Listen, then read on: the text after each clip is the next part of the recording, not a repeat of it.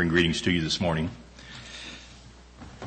In the name of the Surgeon General, Jesus Christ our Lord, Hebrews chapter 4, verse 12, for the word of God is quick and powerful and sharper than any two-edged sword, piercing even to the dividing asunder of the soul and the spirit, and of the joints and the marrows, and a discerner of the thoughts and the intents of the heart.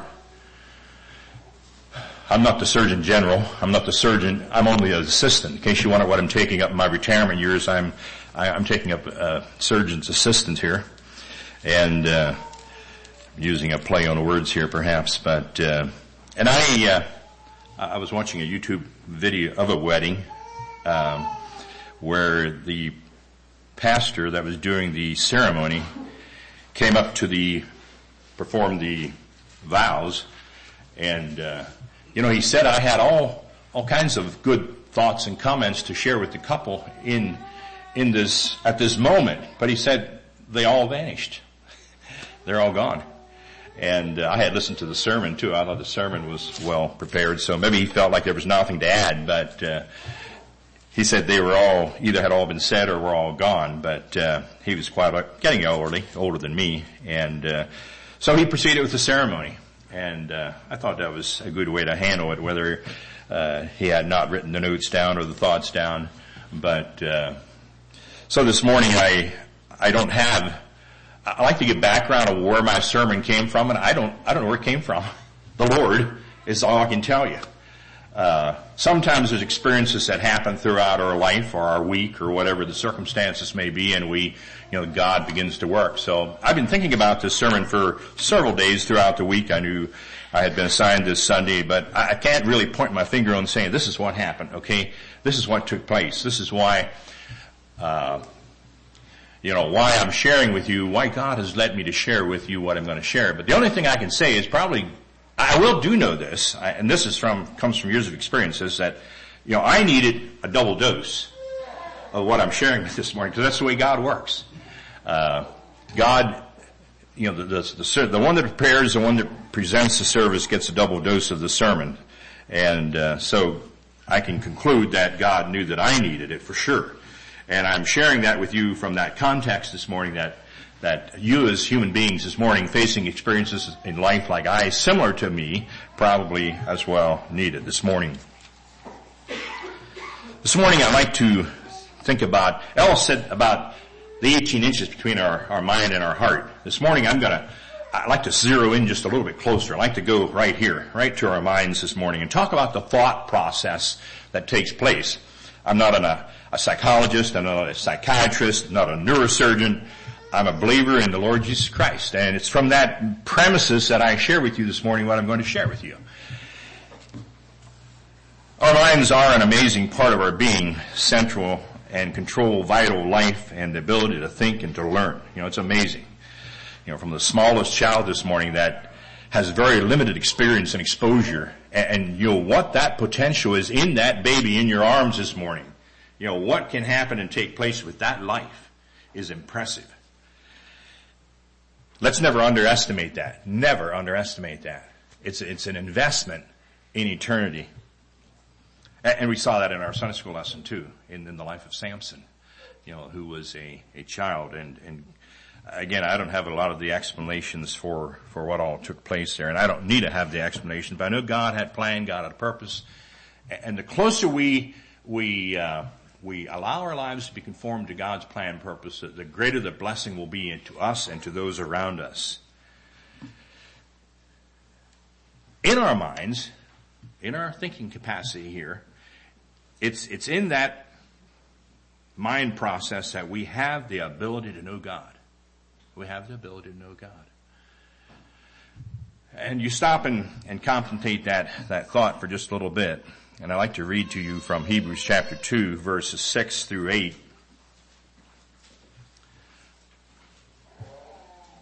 Has the thought occurred to you this morning that God has thought about you? Each one of you individually. God has thought about me. I couldn't explain to you, I mentioned that before, why I'm sharing this message this morning. But God has a plan, God has a purpose, God has intent. And God can take the words of His of the truth of the gospel and can take it and apply it to our experiences, to our lives. Hebrews chapter 2, verse 6 through 8. But one in a certain place testified, saying, What is man that thou art mindful of him? Or the son of man that thou visitest him? Thou madest him a little lower than the angels. Thou crownest him with glory and honor, and didst set him over the works of thy hands. Thou hast put all things in subjection under his feet.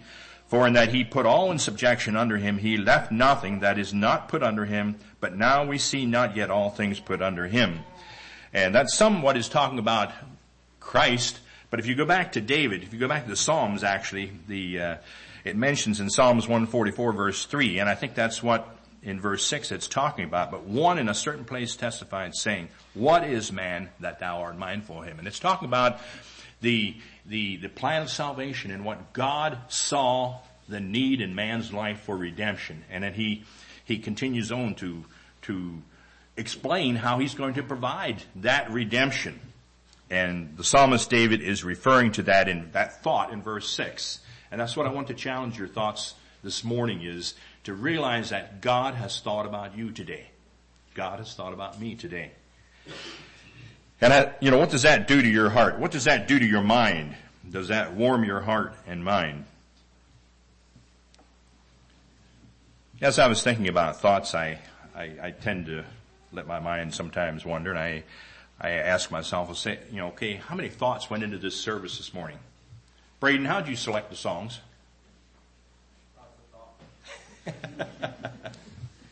You just dropped the book open and there it was. Number one. You could do it that way. I think the Lord could work that way. Else, the devotional selection, the thoughts you shared. Those that shared thoughts in the Sunday school lesson. The sermon. How many thoughts are in the sermon? Clean, how many thoughts did you have invested in the Sunday school lesson? No idea.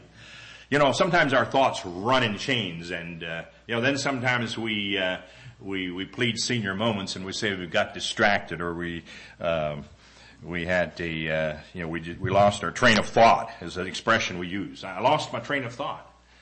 But just to think how many thoughts went into this service, and really getting personal now. How much thought went into what you dropped in the offering basket as it passed? Did you just reach in your back pocket and pull it out and drop it in? Or did you say, oh yeah, let's see the needs for Maranatha. I remember Richard down there. He got to have something to eat too, Well,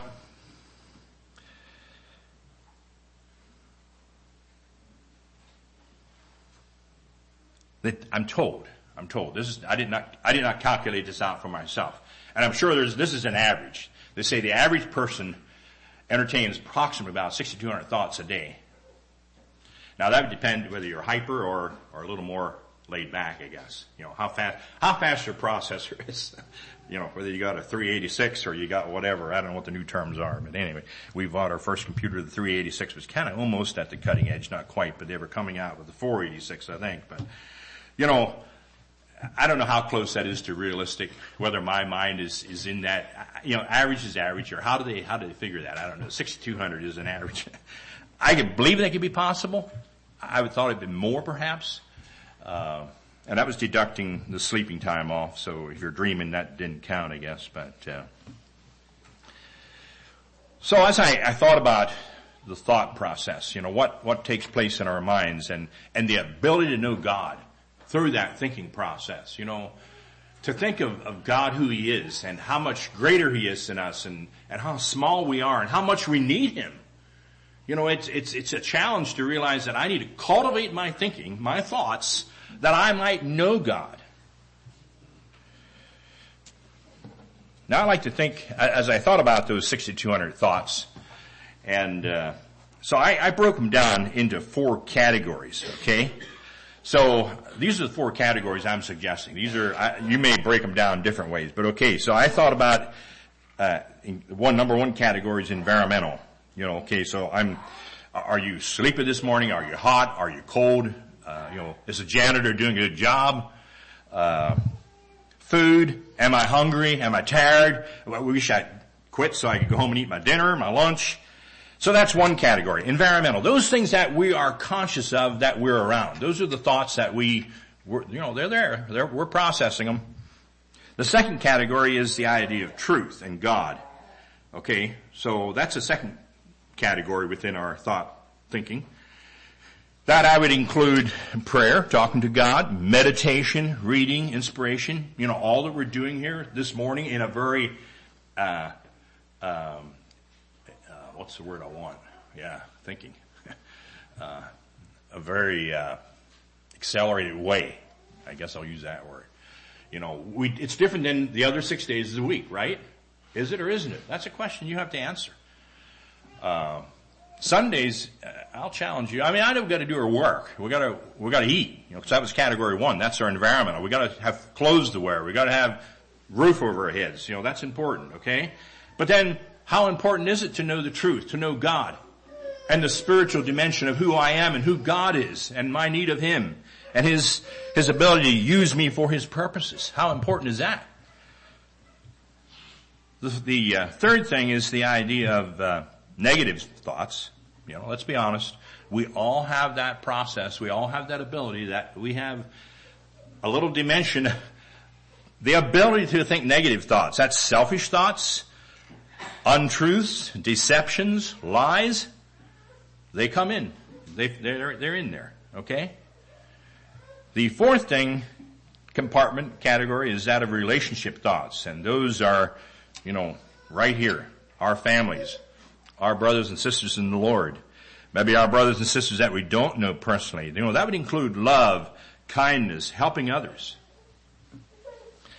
As I thought about those 4 different categories of environmental, truth, spiritual, the negative dimension, the relationship thoughts, I left my mind just wander a little bit to the life of Christ as He served here in His earthly ministry. Laverne, do you know what Jesus' favorite food was? Do you know what my favorite food is? Chicken? Okay. Maybe Chinese chicken? I was going to ask Danelle. She probably had a little better idea, but, that's one of my favorites. Chicken, Chinese chicken. I like them. But, do we know what Jesus' favorite food was? Do we know what His favorite leisure activity was? I don't know the Bible really tells us. I thought of some of the eating experiences of Jesus. He went to Mary and Martha's house. That was a favorite place. Martha's, Mediterranean dish, culinary skills were probably beyond my imagination. But does Jesus even mention that? Matter of fact, He kind of rebukes Martha for not choosing, He says Mary has chosen the better thing. That of focusing more on the truth and the relationship with God. And I don't know whether you fit yourself in with Mary or Martha, and that's secondary to what my message is here this morning. But the friendship there seems to have overshadowed the food dimension of it. But and you might say, well, He could produce enough food to feed 5,000 people just simply by word of mouth. Why would He think about food? But should we think about food? Well, I think we need to be honest. It's good to think about food. I think we need to think about food, but how much percentages do we give to that? Now I'm going to really open myself up here. This is my idea of what I think are percentages. Now, I remember I said there's 4 categories. This is how I think percentage-wise. If you have a healthy spiritual mind, I'd say 70% of your brain should be focusing on truth and God. Those things that are really beyond this life. 70%. Some of you might say, oh, you're being a little over. Some of the others, some of the rest of you might say, well, it don't need to be that much, or it should be more, should be 90%. I'd say 20% of our thought, at the end of the 6,200 thoughts, at the end of the day, if we could spit out, our computer chip would spit out and say, yep, 70% truth in God, 20% relationships. There just wasn't enough of a percentage here, because I think relationships are important. But I still had to split up this 100%, right? When I went to school, 100% had to equal 100%. You didn't have never more than 100%, right? Okay. So 70% for truth in God, 20% for relationships, 9% for environmental. So if you get lunch or dinner today, it's only a 9% chance. 1% negative, okay? I did leave that 1% there because, that's realistic. There's that 1% there, but okay, you better not let it get beyond 1%. And don't go home and say the preacher said I'm allowed to have 1% negative thoughts today. You talk to the Lord about that, and I bet you he'll take care of that 1% and reduce it down to 0.1%. Well, so there's a verse that came to my mind as I was meditating on these thoughts. How can I have a healthier mind? And this verse here jumped out to me in 1 Corinthians chapter 2, verse 16. And I know the rest of you knew this was there all along. We're just waiting for me to find it. 1 Corinthians chapter 2, verse 16, the last part of that verse, you know what it says? It says, but we have the mind of Christ. We have the mind of Christ. So as Jesus walked this earthly ministry, those 33 years that he was here among you and me, not you and me, but our forefathers, you and me, he gave us the ability to have the same ability to have proper mind concept. And I'm saying that was 70% truth in God, 20% relationships, 9% environmental, 1% negative. Now, God was God, so I got to take that 1% out because there was no sin, no fault in him whatsoever. But we are human. We receive from our parents that Adamic nature, so that 1% is there. And I fail. I'm far too afraid many times that 1% gets up to 5% and 10%. And before long, we can be in a downward spiral with those negative thoughts. One of my favorite verses as I think about thoughts and thought processes in Philippians chapter 4, verses 8 and 9.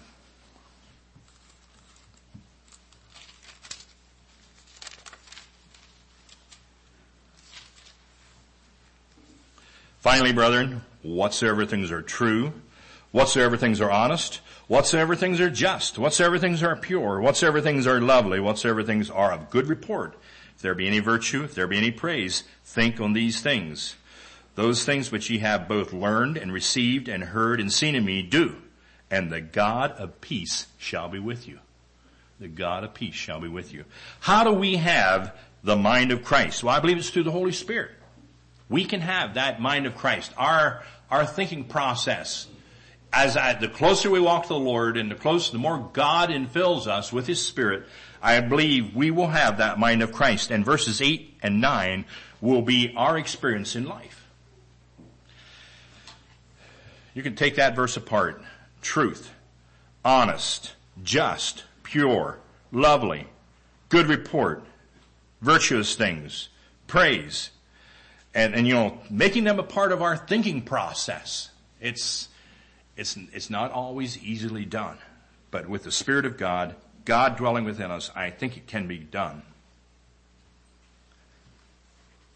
It'll enable us to be a channel of God's love, to see the needs, to see life, to see the world through the lens of God, to see the needs, to listen to the hurts, and to think the thoughts that are healing and drawing people to God. I thought of the verse in Romans chapter 8, verse 6. I'll not turn to that, but to be spiritually minded is life and peace. Do I realize that to be spiritually minded is life and peace?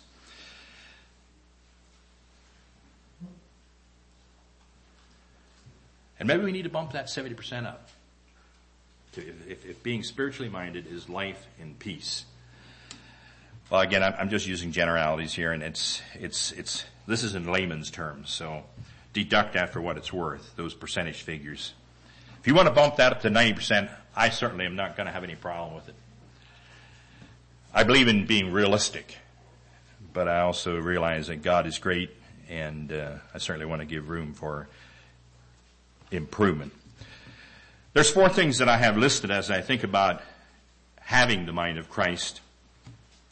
And the first step that I like you to consider is in a verse in 2 Corinthians chapter 10, verse 5. And again, these are probably no new verses to you, but checking 2 Corinthians 10, verse 5, casting down imaginations and every high thing that exalteth itself against the knowledge of God, and bringing into captivity every thought to the obedience of Christ, and having in a readiness to revenge all disobedience when your obedience is fulfilled. I think the first step is we need to realize that we need help in bringing every thought into captivity. There needs to be that filter. There needs to be that screen. Okay, is it something that is going to be against God, against the knowledge of God? Is it going to be something that's going to take me away from my relationship with Him?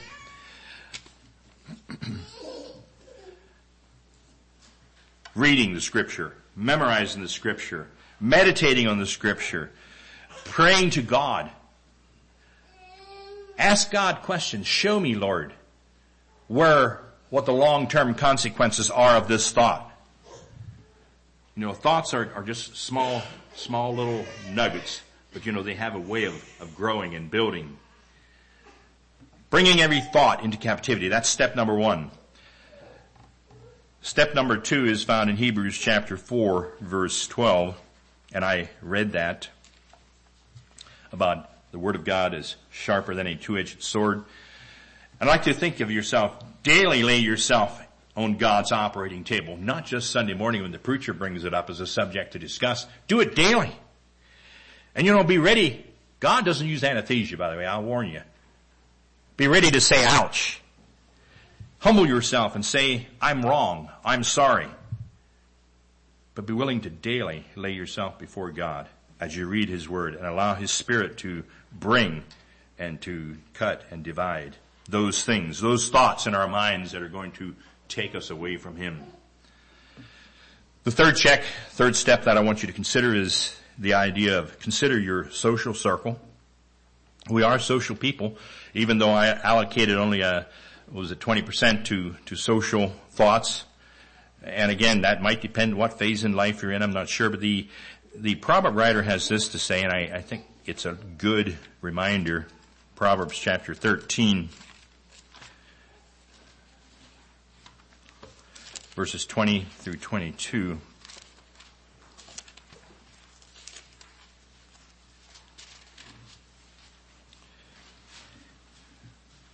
He that walketh with wise men shall be wise, but a companion of fools shall be destroyed. How much clearer can that be?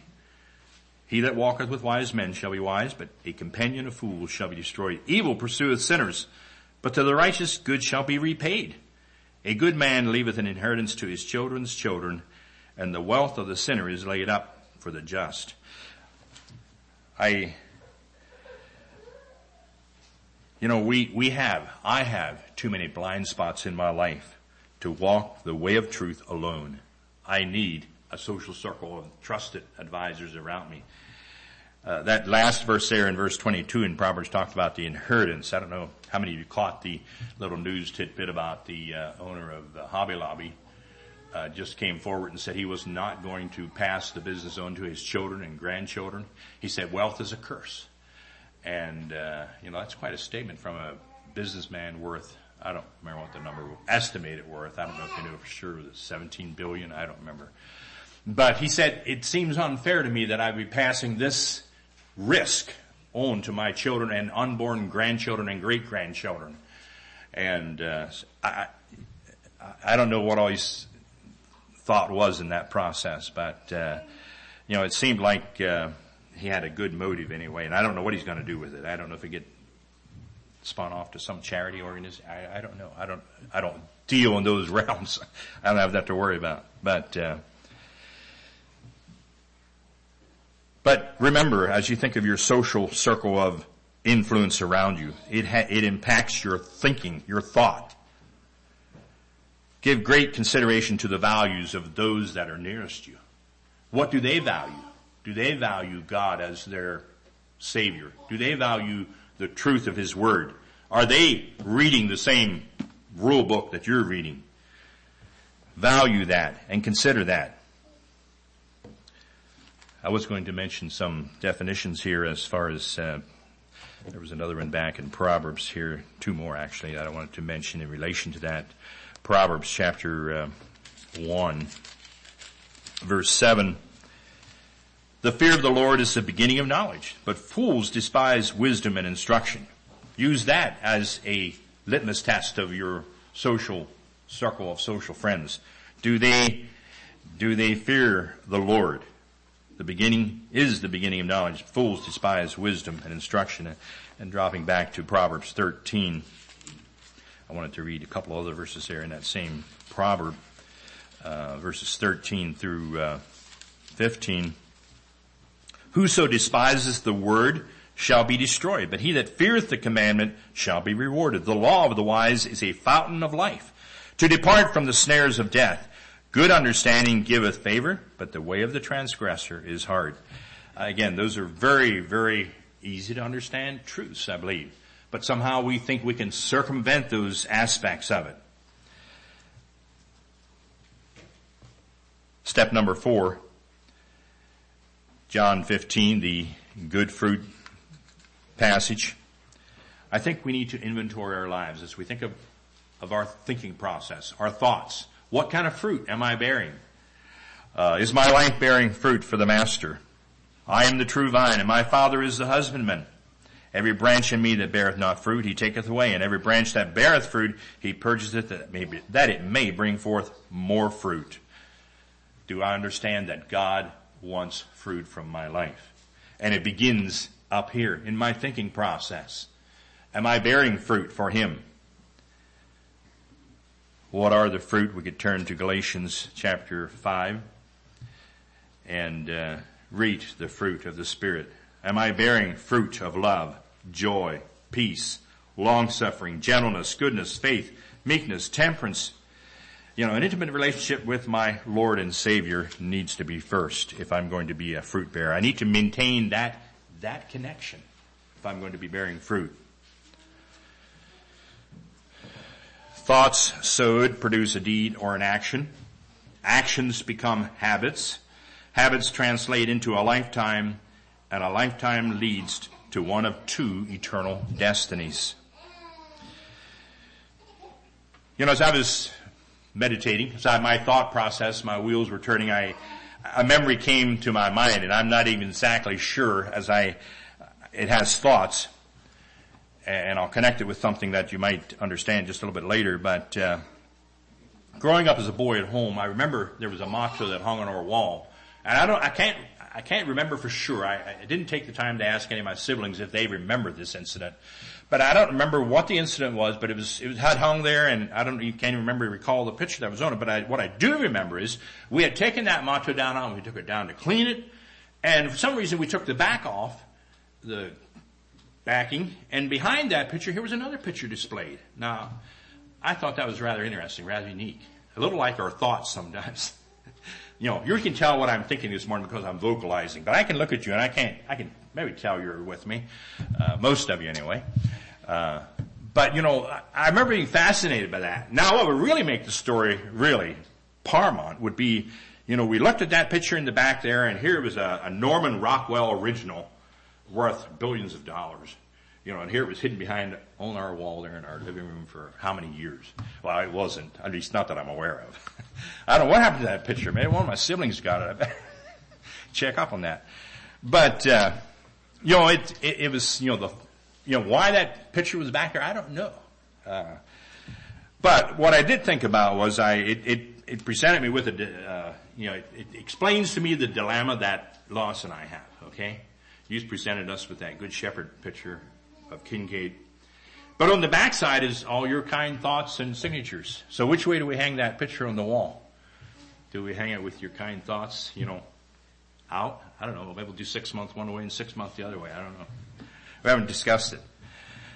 But those were your thoughts. Many of you had thoughts. Many of you just wrote your signatures, which is fine. That's who you are. Your signature's enough. I can tell what you're thinking. Got him out of the way. Here I am back, sorry.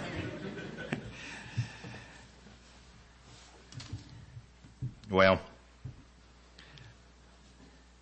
Isaiah 55 verses 8, 9 tells us, my thoughts are not your thoughts. God's thoughts are not our thoughts. But then, that was in the Old Testament. Then we come to the New Testament, and then it says we can have the mind of Christ. It's a progression that takes place from the Old Testament to the New Testament. I believe they knew God in a way to a degree, but I believe we as New Testament saints this morning have the ability to know God in a closer way than they did in the Old Testament. My thoughts are not your thoughts. And he describes them as high as the heaven is the earth. How high is that? from the earth to the heaven? I can't put a dimension on that, but I know it's great. And I'm trusting God's thoughts. They're way up there somewhere. And Amos 4 verse 13 is one I should just turn to.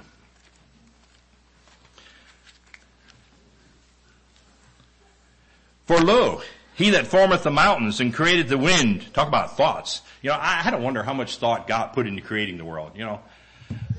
When I do something, I like to think about it a while. I've been working on some projects that I'm still thinking.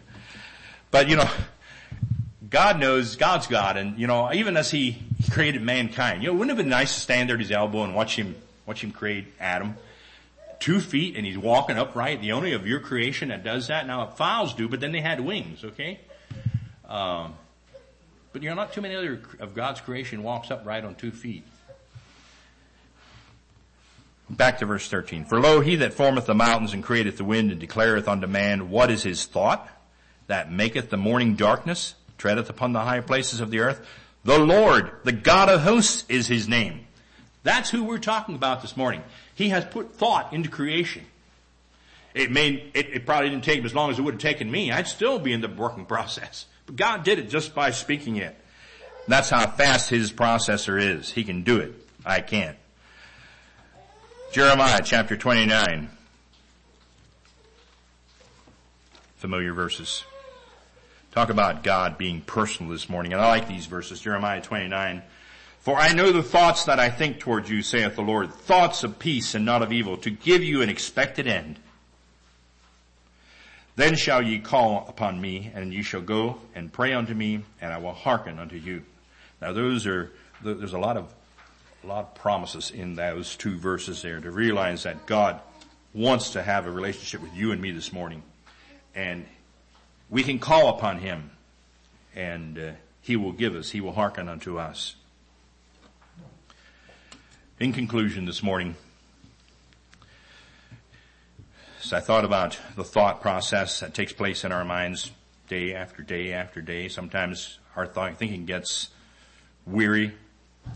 I've been there. Sometimes we roll things over and keep your face toward the sun, S-O-N, God, and you'll never see a shadow. Keep your face toward the sun, and you'll never see the shadow. Someone else has said, if you realize the power of thoughts, you never entertain a negative one. And I think that's what we need to be reminded of as I thought of the percentages we talked about, to realize the potential of negative thoughts. The power of thoughts has the ability to draw us closer to God. The power of God has the ability to take us away from God. Let's make sure that we keep those thoughts. Look at those percentages daily. Is that 70% increasing as we think of knowing God, truth, and walking closer to him? May God help us to develop our thinking process so that it can be a glory to God.